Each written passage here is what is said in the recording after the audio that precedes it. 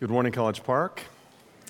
Our scripture this morning is found in Romans chapter 9, verses 30 to Romans chapter 10, verse 13. What shall we say then? That Gentiles who did not pursue righteousness have attained it. That is a righteousness that is by faith. But that Israel, who pursued a law that would lead to righteousness, did not succeed in reaching that law. Why? Because they did not pursue it by faith, but as it were, based on works. They had stumbled over the stumbling stone, as it is written, "Behold, I am laying in Zion a stone of stumbling and a rock of offense. And whoever believes in him will not be put to shame." Brothers, my heart's desire and prayer to God for them is that they may be saved. For I bear them witness that they have a zeal for God, but not according to knowledge. For being ignorant of the righteousness of God and seeking to establish their own, they did not submit to God's righteousness. For Christ is the end of the law for righteousness to everyone who believes. For Moses writes about the righteousness that is based on the law, that the person who does the commandments shall live by them. But the righteousness based on faith says, "Do not say in your heart, 'Who will ascend into heaven?' That is to bring Christ down. Or who will descend into the abyss? That is to bring Christ up from the dead. But what does it say? The word is near you, in your mouth and in your heart. That is the word of faith that we proclaim. Because if you confess with your mouth that Jesus is Lord and believe in your heart that God raised him from the dead, you will be saved. For with the heart one believes and is justified, and with the mouth one confesses and is saved. For the scripture says, everyone who believes in him will not be put to shame. For there is no distinction between Jew and Greek, for the same Lord is Lord of all, bestowing his riches on all who call upon him. For everyone who calls on the name of the Lord will be saved." This is the word of the Lord.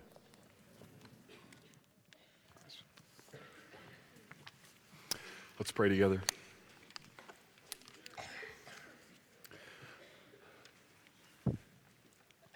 Lord Jesus Christ, we come today, and my aim is to make much of you, and that those who believe in you would be strengthened in their trust and their hope in you, and those today who do not know you, that today would be the day of conversion. That the word proclaimed, the word of faith, is so near that today that would cross the line from an unbeliever to a believer. We thank you for the power of this gospel, this good news that we proclaim. We thank you that it's being proclaimed not only here, but also at Castleview Baptist Church, at Traders Point Christian Church. We pray for Eric and Aaron today as they proclaim the mysteries of the gospel, that you'd give them clarity, and that the light of the beautiful mystery of Christ would be declared in every church, in every community in this city. And we pray that many people today would be gloriously converted. And we pray in this moment and in this service, people would be converted. So come, Holy Spirit, you are the converter, and we need your power, or we'll just have words. We'll just be in a room, and we need you to speak to us today about Christ through his word. And we pray this in Jesus' name. Amen.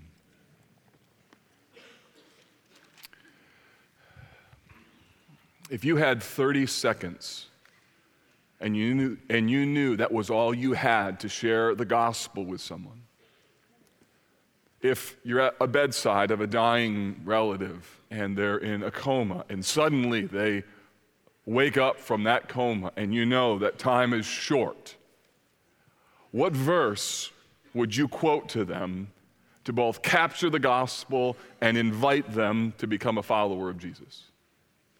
Even if you're not a believer, you're not a Christian, and you're here, you probably know particular Bible verses. You may have heard them, or maybe just a word or a phrase that you might know that would capture or summarize what is the essence of what the Bible is all about. The question is, what words, what verse, what ideas would you give to very quickly invite somebody to become a Christian? Of all the verses in the Bible, there are two in our text today that I think, at least I would commend them to you as these might be or should be the verses that you could use. Let's read this text aloud together. If you confess with your mouth that Jesus is Lord and believe in your heart that God raised him from the dead, you will be saved. For with the heart one believes and is justified, and with the mouth one confesses and is saved. These verses, friends, capture the essence and the beauty of what makes grace absolutely amazing. And what they do, these verses, they capture the essential difference between Christianity and all other religions in the world. They lay the foundation, the distinction between how a person is saved, how one is made righteous, and the difference in terms of that worldview from all other religions. Today, my aim is to speak to two audiences. First, to those of you who are religious and know the truths that I'm talking about. I'm not going to share anything new with you, but I hope that you will see the beauty of God's grace in a new way and be motivated to trust in Jesus in new ways today. I want to strengthen your faith. I want to help you. And then others of you who are here and you're not a Christian, and I'm so thrilled that you are a part of this gathering. Maybe you're trying to figure out the claims of Christ. You got a lot of great questions. And my prayer, my agenda for you today is that you would see the beauty of this text and you would come to a point where you're done with you. And you would say, I believe in Jesus. That you walked into this room not believing in Jesus and you leave out saying, I believe that Jesus is Lord. And I believe God raised him from the dead. And the Bible says, if that happens, then you're saved. And that's the beauty of amazing grace. It's been a while since we've been in Romans. We're in a section in this study called the mystery of righteousness. And this mystery of righteousness began in chapter 9 and takes us all the way through chapter 11. It identifies the way in which God has worked in history in order to bring people to himself. And in chapter 9, we saw some challenging things about the way in which God works. I want to give you just a quick review. Take your finger and let me just have you put your finger on a few verses just to set the context. First, go to verse 6. Put your finger on it. There were three questions that Romans 9 asked. The first question is, has the word of God failed since the promises to Israel have not come to pass? And verse 6 answers it. It's not as though the word of God has failed. For not all who are descended from Israel belong to Israel. So the argument was that God's plan for Israel hasn't failed. There's a remnant, a chosen remnant. And the minute we use the word chosen, there's this reaction of, wait a minute, chosen?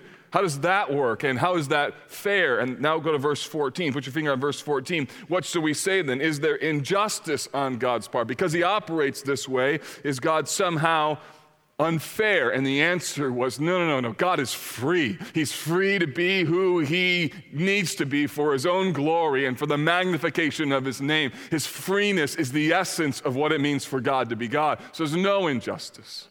It's amazing that God saves anyone.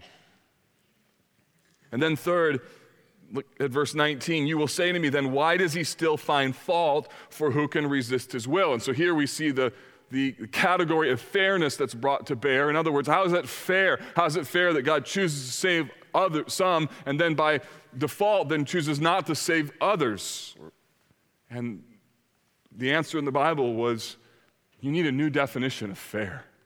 Like if you're looking at that from your lens, I get it. But you got to look at it from the optics of God's lens and a redefinition of fair. So the whole point of Romans 9 was to demonstrate that God's promises, both to Israel and in Romans 8 to the whole created order who receive Christ as Savior, those promises are rooted in God's sovereignty, in who He is, and that God is working out His plan to demonstrate His power and to show His glory, and He shows it through both mercy and through judgment. And the way in which God dealt with Israel is a microcosm of sovereign purposes. It's a small little picture of much bigger issues, namely that God's relationship with His chosen people becomes a vivid picture of who He is as God. We have learned a lot about God from Romans 9, but we are not done.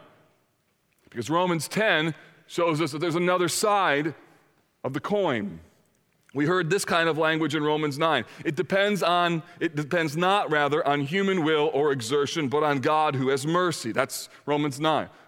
So it doesn't depend upon human will or human exertion. And then Romans 10 says, with the heart one believes and is justified, and with the mouth one confesses and is saved. So in one respect, it says human beings do absolutely nothing, but in Romans chapter 10, it tells us that no, you need to believe and confess. And so we're going to talk about the other side of this coin today. So if you know anybody who left because of what I said in Romans 9, tell them they need to listen to today's sermon, okay?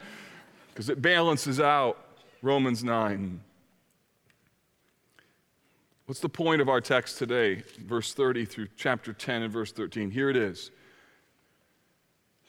It's ironic that the people most likely to achieve righteousness, namely Israel, missed it,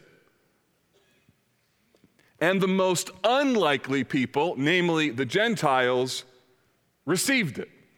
That is not how it was supposed to work. And if you're an Israelite and you're pursuing righteousness and you have the law and you know you're God's chosen people, and suddenly you see as a nation you've missed righteousness, and these Gentiles who are outcasts, who are lawless, that suddenly now they've been welcomed into the kingdom and all they need to do is believe. It's a stunning display of the beauty of God's mercy.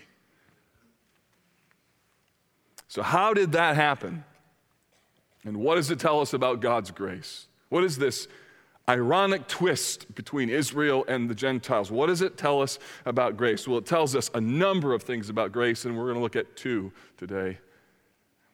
And those are, number one, the roadblocks to righteousness, and secondly, what does it mean to receive righteousness? So in the first section, I'm going to speak to those of us who are religious. You grew up in Christian homes, you grew up in church, your standard operating procedures. You're here on a Sunday just like every other Sunday throughout most of the course of the year. The first section speaks to us.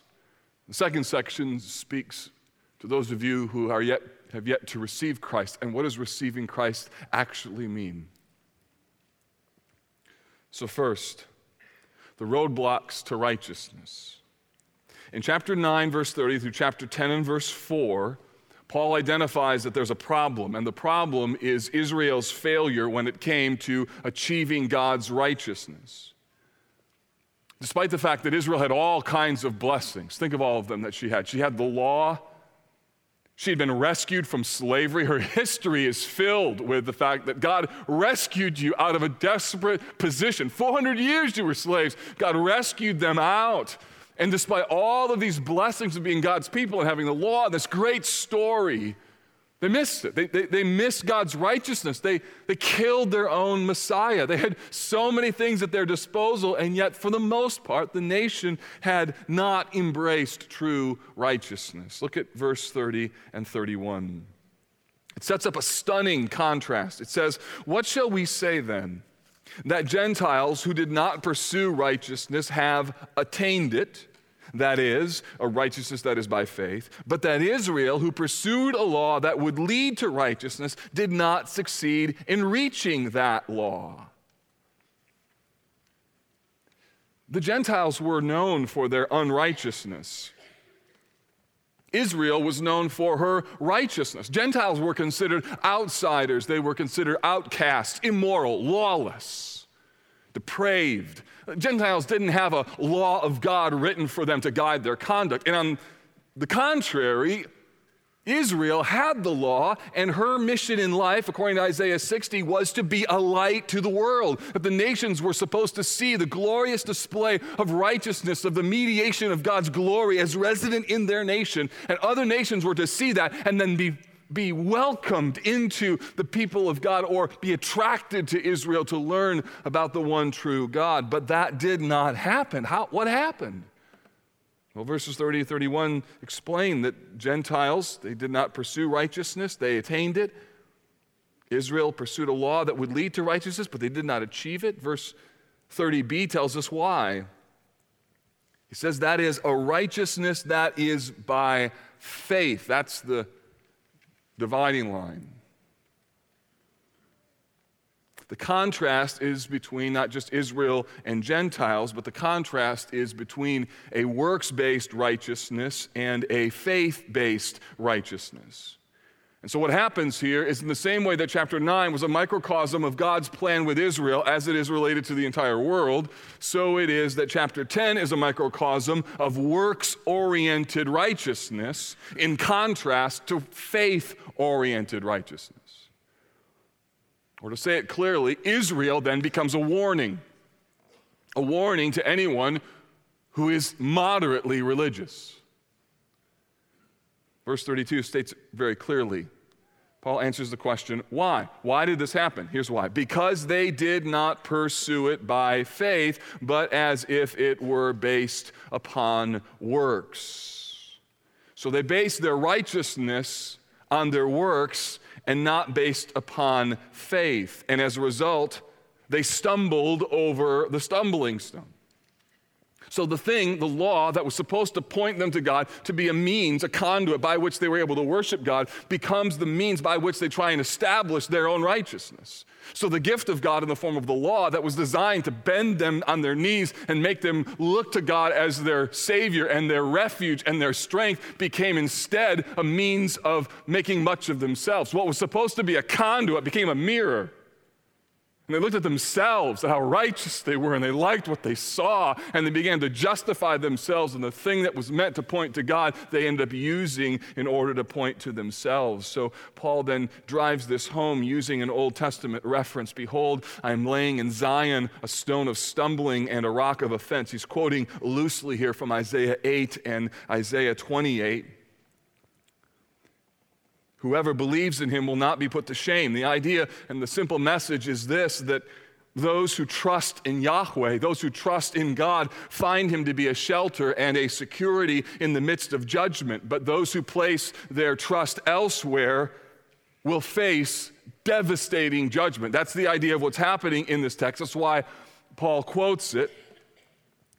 And what he's essentially saying is that belief in God protects a person from judgment. That's what it means, not be put to shame. The idea is you're standing before God, and those who put their trust in him are not put to shame.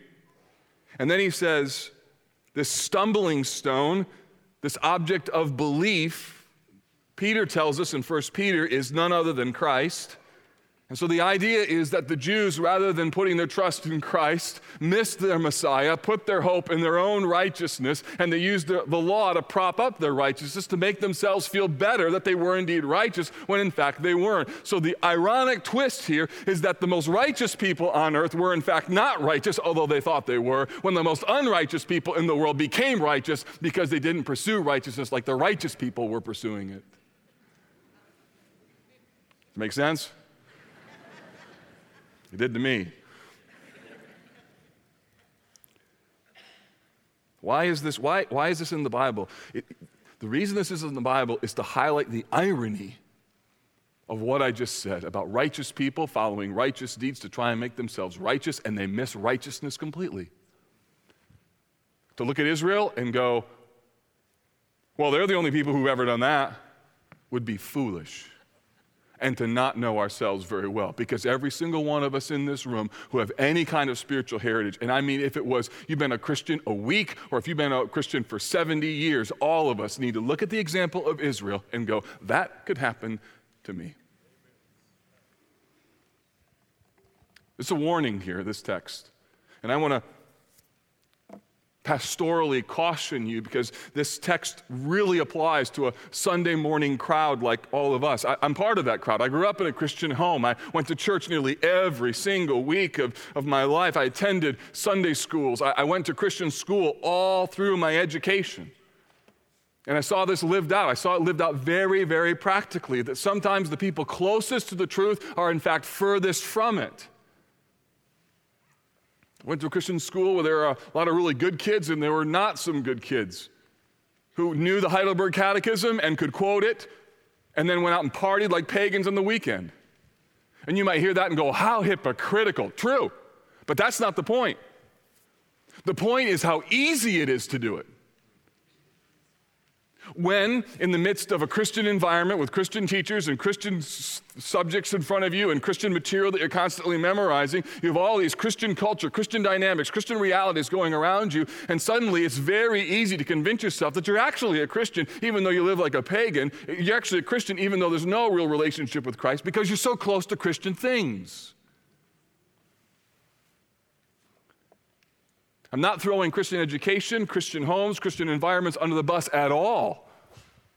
But I am cautioning you and warning you that Christian culture doesn't produce righteousness. Jesus does. I'm cautioning you, teenagers or children who have all the benefits of a Christian home. Here's my challenge to you. Go home and count how many Bibles are in your house. Stack them up. I bet there's 10, 12. You know how many people in the world have 10 copies of a Bible in their home? How much materials have you been given? Parents who bring you to church, sometimes forcing you to come. Some of you were woken up this morning, you're like, gotta go to church. And there's this cultural environment that is somewhat forced upon you and somewhat brought to bear upon you. You need to know that while that is a wonderful heritage connected to that, it's also very dangerous because you could think that just because you're familiar with concepts or you're in the context of an environment where those things are talked about, that you have the reality of an imputed righteousness of Christ inside of you, and just to be in the room doesn't mean that Christ is inside of you. There's also a warning for us as parents to realize that just because we put our kids in the right environments or get them around the right people or prevent the wrong people from hanging out with them, that somehow they're safe. While I was in seminary, I partially put my way through seminary by being an admissions counselor at an undergraduate Christian university, and I'll never forget, I may have even told this story, but I was trying to help a family as their daughter was considering enrolling in the undergraduate program. And the mom had a kind of a strange worldview to begin with about parenting and everything else. And it came to a head when she said in the midst of our meeting, so look, my daughter's going to come to your school for 4 years. We're going to pay thousands of dollars. When she comes out of your school, she's going to be godly, right? And my answer was, ma'am, we'll do our best, but you had her for 18 years. Not sure if they enrolled their daughter or not, but the point is this, that you can't just set up the right context and the right environment. You can keep your kids safe from some things that are potentially dangerous, but also self-deception is also incredibly dangerous. Church, spiritualized cultures do not guarantee true spirituality. Your spiritual heritage can be a roadblock to righteousness. That's the point. So listen to what Paul is saying about Israel. Read the Bible through the lens of knowing that Israel is a microcosm of spiritual people who missed it. And don't you think for a moment, if I was there, I wouldn't have done that.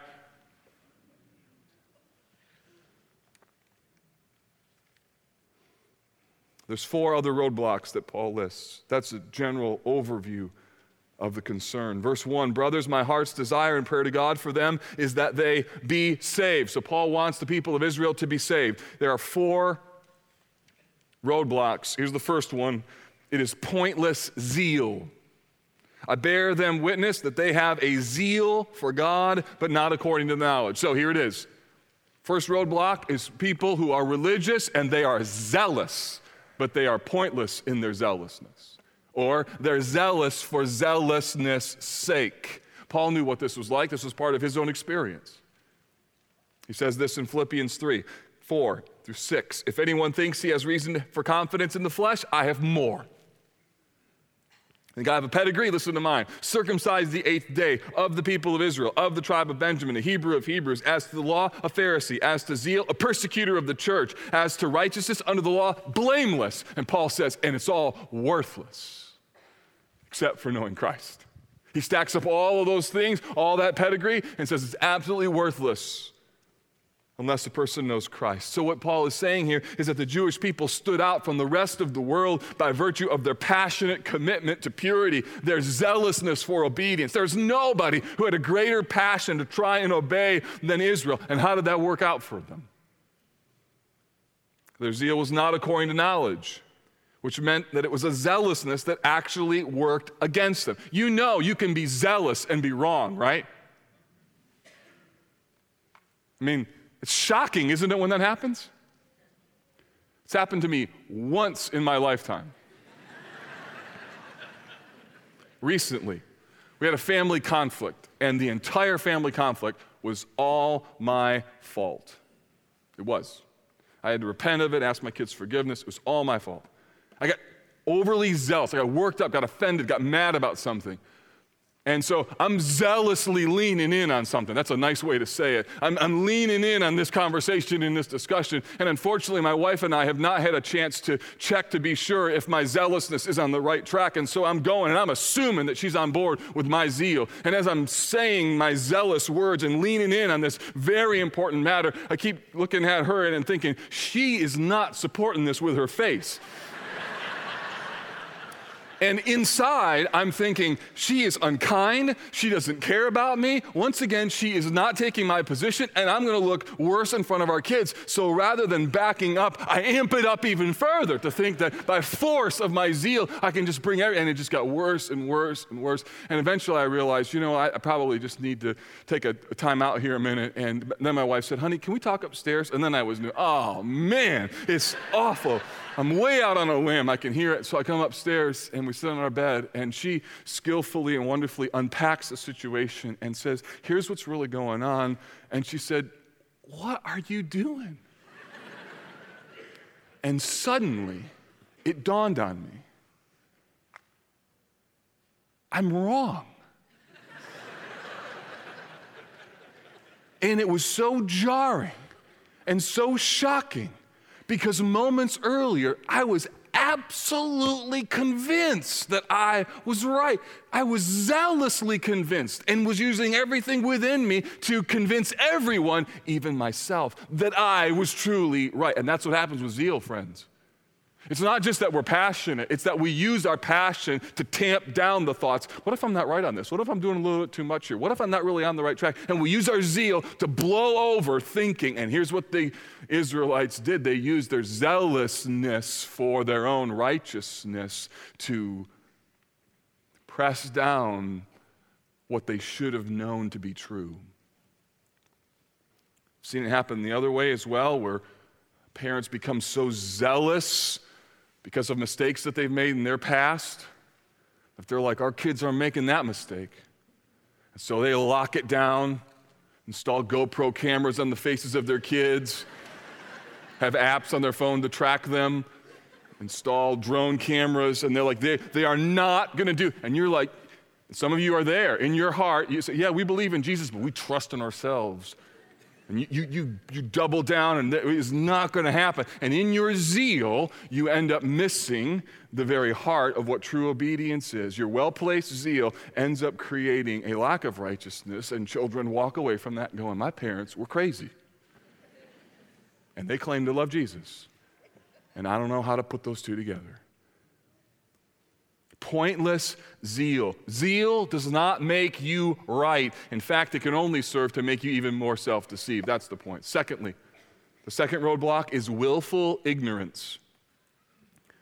For being ignorant of the righteousness that comes from God and seeking to establish their own. So there's a willful ignorance. That word ignorance can mean in English you don't know something, like you don't know something is true. You're ignorant of something being true. But usually it means something that you know or should know is true, and you just fail to either remember or you don't want to remember, or you act in a way that's ignorant of the way that you really should be acting. That's the point. Israel knew better. They knew why God had given them the law. The challenge is that they saw the law and they began to use it in order to make much of themselves instead of using it as a conduit for God. In their passion for self, they used the law to eclipse its ultimate purpose. So there was willful ignorance. They used spiritual things to make much of themselves, even though they knew that's not really what you should do. Do we do that? Oh, do we do that? Third, they got involved in proud self-justification, being ignorant of the righteousness that comes from God and seeking to establish their own. There's the key. They tried to establish their own righteousness. This is the essence of the problem, that the Jews used the law in order to justify themselves. They use it to compare themselves to others. Well, at least we're not like the Gentiles, that lawless, pagan, wicked group of people. And they used the law in order to compare themselves to others and to fill up their proud hearts that they were worthy of God's affection. Like the man praying in the parable where he stands in the temple and says, God, I thank you that I'm not like other men. Even though that's a prayer you're saying to God. Can you imagine? God you thanking me that you're not like other men. I mean, if I was God, I'd be like, there you go. Now you're not like other men. I thank you that I'm not like other men. What in the world? And yet, don't we do that? We seek to establish why we're the exception to the rule, why we're better than others, why we're more righteous. I mean, this happens so fast. Some of you, you won't do this today because I'll mention it, but you would do this. You're driving home and you see somebody and they're texting and driving. You'd be like, texting and driving. Look at, they shouldn't be. That's illegal. And you drive by them and you're like, put your phone away, right? And then you get to the next light, your phone dings, you pull it out, and you're like texting. And the reason you think that you can do it and they can't, here's why, is because you're good at it and they're not. And you think the law applies to bad people who do it, like they can't do it very well. But to people who can do it and still drive well, it doesn't apply to me. And so therefore you can be judgmental of one and justify it in yourself. And if your kid's like, aren't you not supposed to be texting and driving, Dad? Your answer will be, oh, I do it much better than they do it. I mean, what's that? I thank you, God, that I don't text like other people.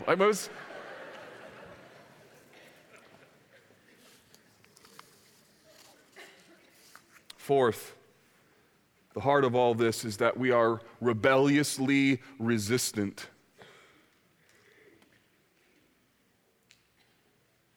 Seek to establish their own, and they did not submit to God's righteousness. Here's the end game. It is that they refuse to submit to what God says about them.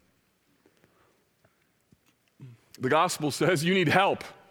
You need to trust in Christ. The rebellious heart says, I'm not helpless. The rebellious heart says, I'm better than others. I don't need your help, and I am worthy of your love. You ought to love me. I am a catch. And the problem is that Israel lived this way. They used the spiritual gifts of the law and other things in a way that God never intended. And instead, Paul says, for Christ, verse 4, for Christ, notice that, for Christ is the end of the law, meaning that's the end game, the goal, the fulfillment. Christ is the fulfillment of the law. Think of it this way, Christ is the law, Christ's law for righteousness to everyone who believes. So if you're not a religious person and you're here today, if I were to ask you what you're counting on in terms of your salvation, usually people who are irreligious say things like this. Look, I haven't killed anyone. I'm not as bad as other people. I've done a lot of good things. And that's what a lot of people say. You know what religious people say? Well, I've been a Christian all my life. I attended church since I was a child. I was baptized as a teenager. I give generously. I'm involved in social justice work. I participated in small groups. I served this weekend and got wet. I mean, all those things. And the challenge is that the irreligious person and the religious person do the exact same thing. They justify themselves on their deeds. The irreligious person feels like he can justify himself by all the bad things he hasn't done, whereas the religious person feels like he or she can justify him or herself based upon the good things that he or she has done. And the tragic connection between them is the absence of faith in Christ. Anything else besides faith in Christ becomes a roadblock. Your only answer when you stand before God, if He were to ask you, why should I let you into heaven, is Christ. Christ.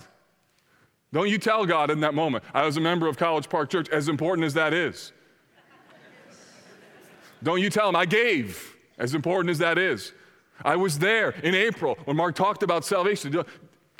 Your word, your answer on that day is Christ. Why should I let you into heaven? Christ. What is your hope in eternal life? Christ, Christ, Christ. We are a Christ-focused, Christ-loving, Christ-cherishing people. Why? Because that's all we've got. And nothing else. The hymn writer said, on Christ the solid rock I stand. All other ground is sinking sand.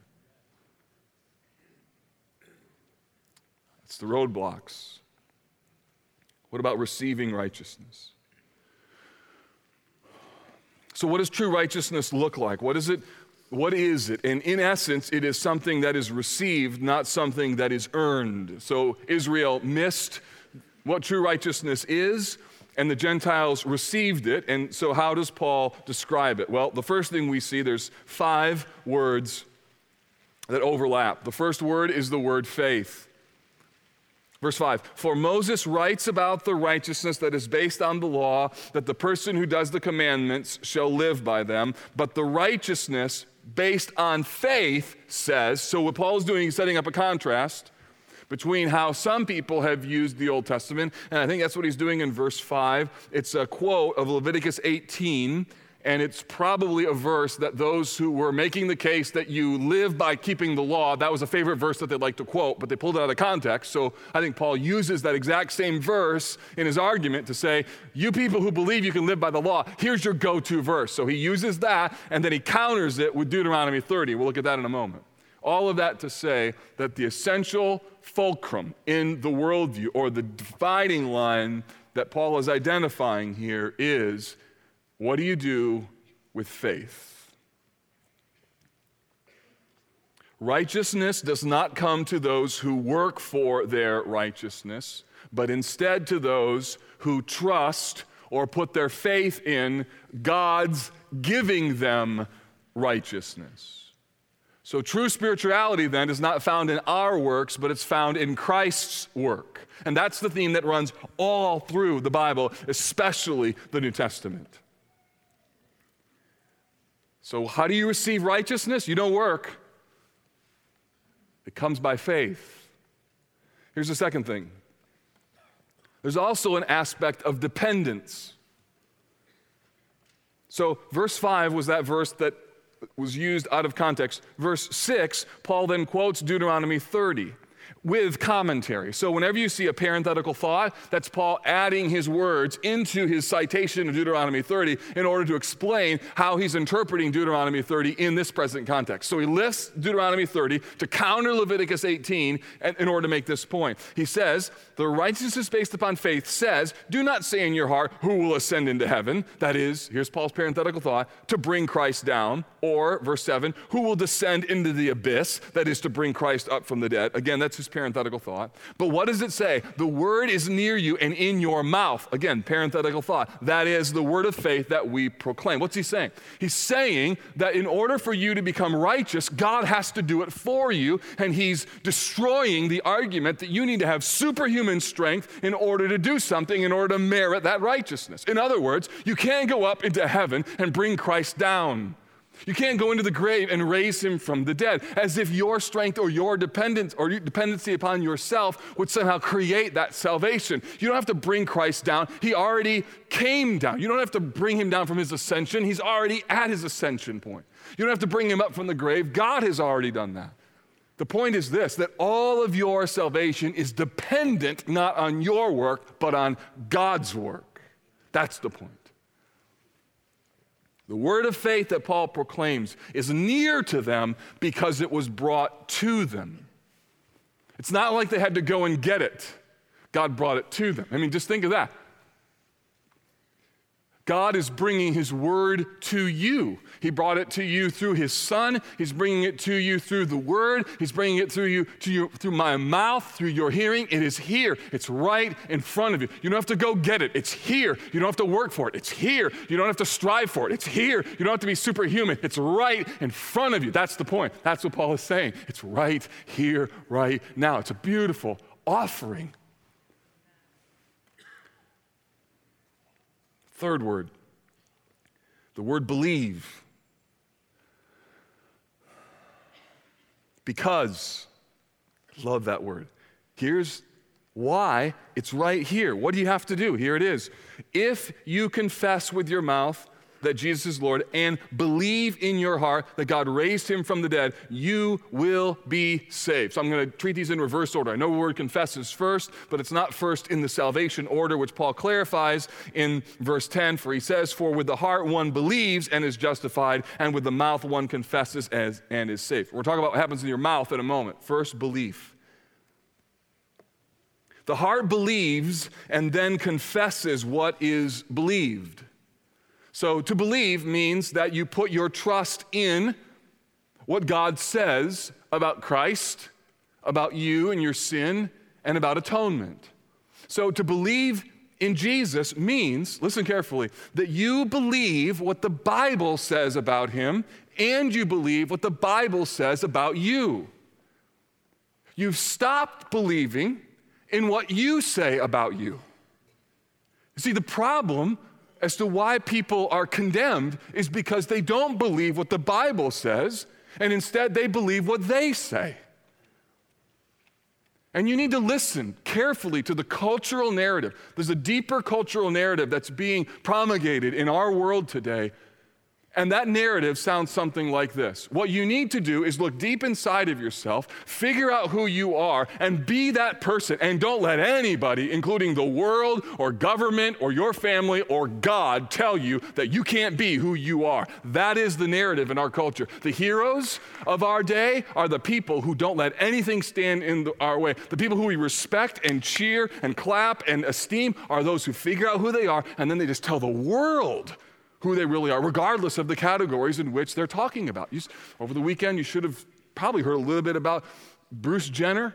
Just watch what people are saying and the applauding that's happening. And look at the narrative. Look at the theology that's coming out in that. Figure out who you are. Declare it to the world. You're a hero, because after all, the end game is figure out who you are and don't let anyone stop you from being that person. And yet here comes the Bible that says, wait a minute. Your narrative inside of you is broken. And the way that you become a follower of Jesus and where true hope is found is not by believing in yourself or believing in the inner you, but instead believing in what God says about you. That truth is found not inside of you, truth is found outside of you in the person and work of Jesus. That real hope comes from not believing in yourself, but believing in Jesus.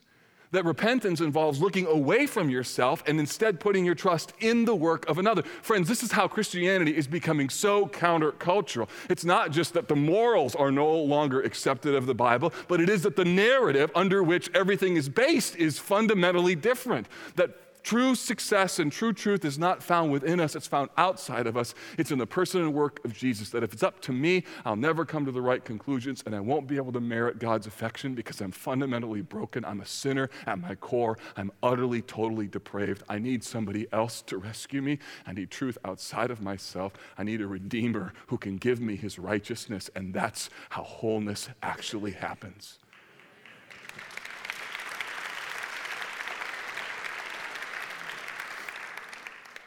Fourth, calling. True belief is not silent. You can't say, I'm a Christian, I've just never told anybody. I would say to you, you're not a Christian then. The words confess and call are all over the passage. You got to say it. You got to call out to God and say, I'm a sinner, I'm done with me, I need Christ, come. You need to say, I believe in Jesus. You got to say, Jesus is Lord. That saying doesn't save you. It's the belief. The saving is the effect. They're so closely linked that Paul combines them here. Notice what he says, if you confess with your mouth Jesus is Lord, you will be saved. With the mouth, one confesses and is saved, bestowing his riches on all who call on him. Everyone who calls on the name of the Lord will be saved. So what is calling? What is confessing? It is a verbal expression of belief in the heart. To confess means you say the same thing about your sin and Christ that God would say. That you say, I'm a sinner, I need a Savior, Jesus is Lord, I believe in him. And the Bible says, you're saved. To call on him means that you invite the help that is so desperately needed. And the beautiful thing is that the gospel invites us to receive it. It means that we are invited to believe what God has done for us in Christ, to call upon him for our righteousness, to agree with God who Jesus is and what he has done. And the scandal of the gospel is that righteousness comes to people as they believe, not as they work.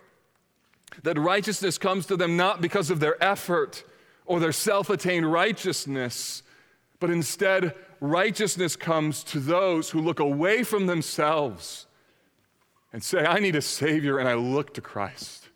And if you're not a follower of Jesus, that's what it means to become one, that you are done looking inside of yourself for answers and instead say, everything I found in there is broken and I need someone else to take control. That I have made a mess of my life. The Bible calls that sin. And I need someone to cleanse me and to renew me and to remake me. Or as Jesus told a religious leader one time, you need somebody to cause you to be born again.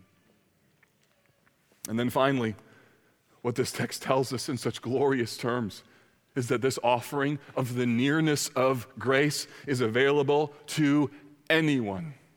Anyone.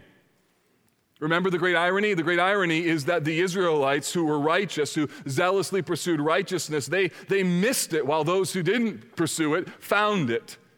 And so the Bible now makes this very, very clear. Everyone, verse 11, who believes in him will not be put to shame, for there is no distinction between Jew and Greek. The same Lord is Lord of all, bestowing riches on all who call on him. For everyone who calls on the name of the Lord will be saved. So you hear the sweeping offer of salvation it is that the floodgates of God's grace through Jesus are now extended to everyone without distinction. No matter what your background is or where your religious heritage looks like or what you did over the weekend or what you did an hour ago, the offering of salvation is open for you to come and receive Jesus. It's near, it's close. You don't have to work to receive it. You don't have to do things in order to superhuman activity to gain a hold of it. The Bible says it's near, it's close. You only need to believe and receive, and you'll be saved. So what do we make of this text? If you're a religious person, if you're religious, you need to be warned by what we hear in this text. The warning is this: believers, do not stop trusting in Jesus. I don't mean by that lose your salvation. What I mean is don't leave trusting Jesus behind as if you trusted in Jesus once and then the rest of your life you got to figure out how to do it on your own. That is not what it means to be a follower of Jesus.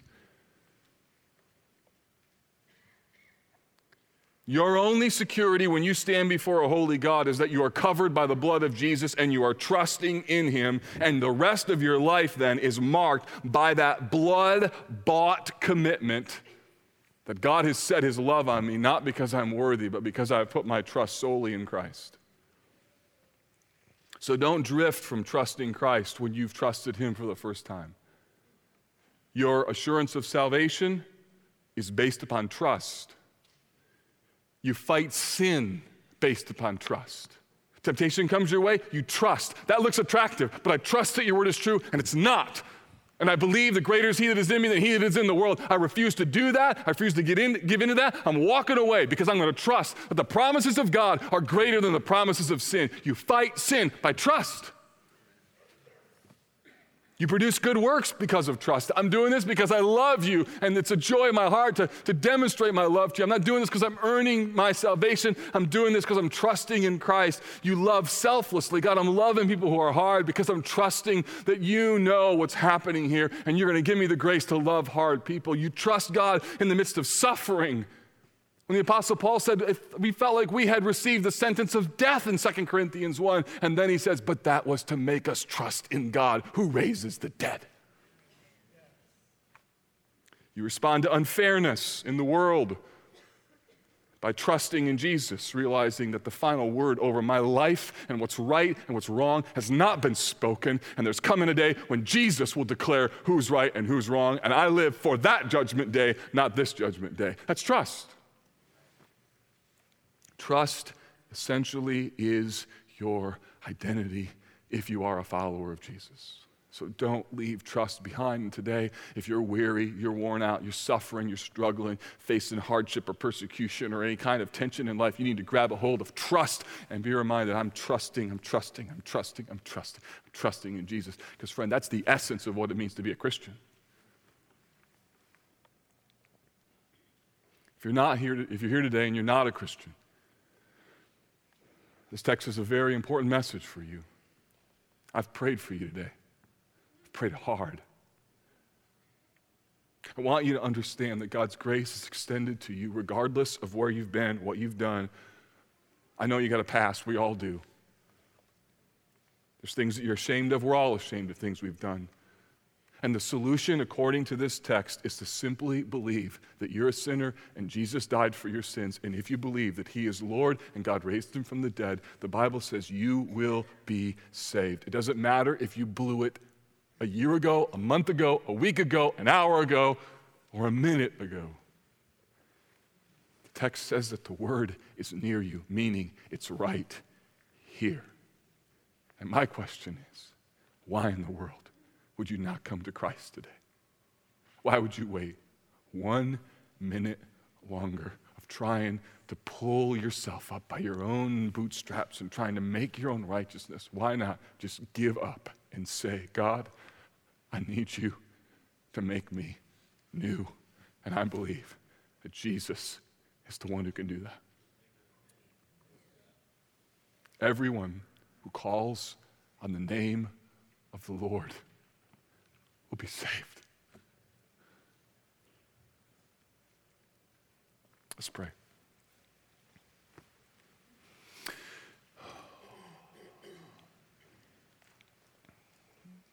Holy Spirit, come now. Pray. Strengthen believers. Cement our trust in all of the circumstances that we are facing. And draw people, even now, into your kingdom.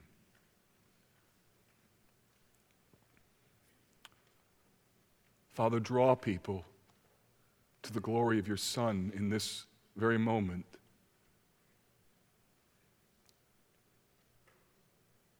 I pray for the glory of Christ's name and for the salvation of people who need a Savior.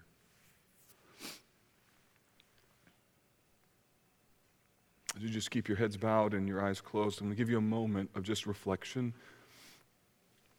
There will be people who will be making their way up to the front who would love, after we're done, to pray with you about anything going on in your life. There's some of you who here who, when we're done, you need to come up and say to somebody, I've just put my faith in Christ, and let somebody pray for you for the first time. There's other believers who your knees are bending under the weight of trial, and you need to be reminded that you can trust Jesus. There may be some of you here today that have sinned against your kids or grandkids because of your zealousness, and God's brought it to mind, and you need to repent. So these brothers and sisters are here to pour grace upon you. And so we're going to close with a moment of quiet reflection for you just to think, what is it that God is saying in this moment to you? And then I'll close at the end in prayer.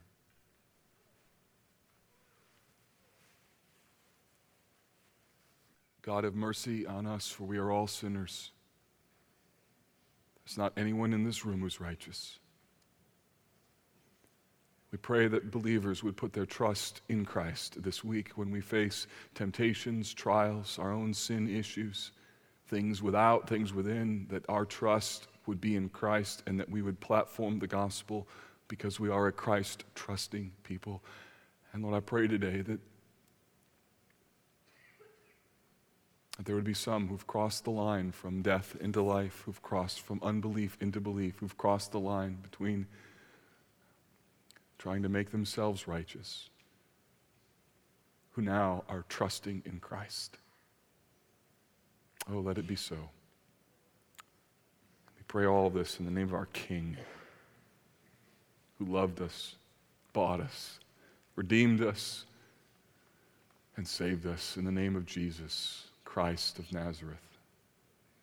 Amen.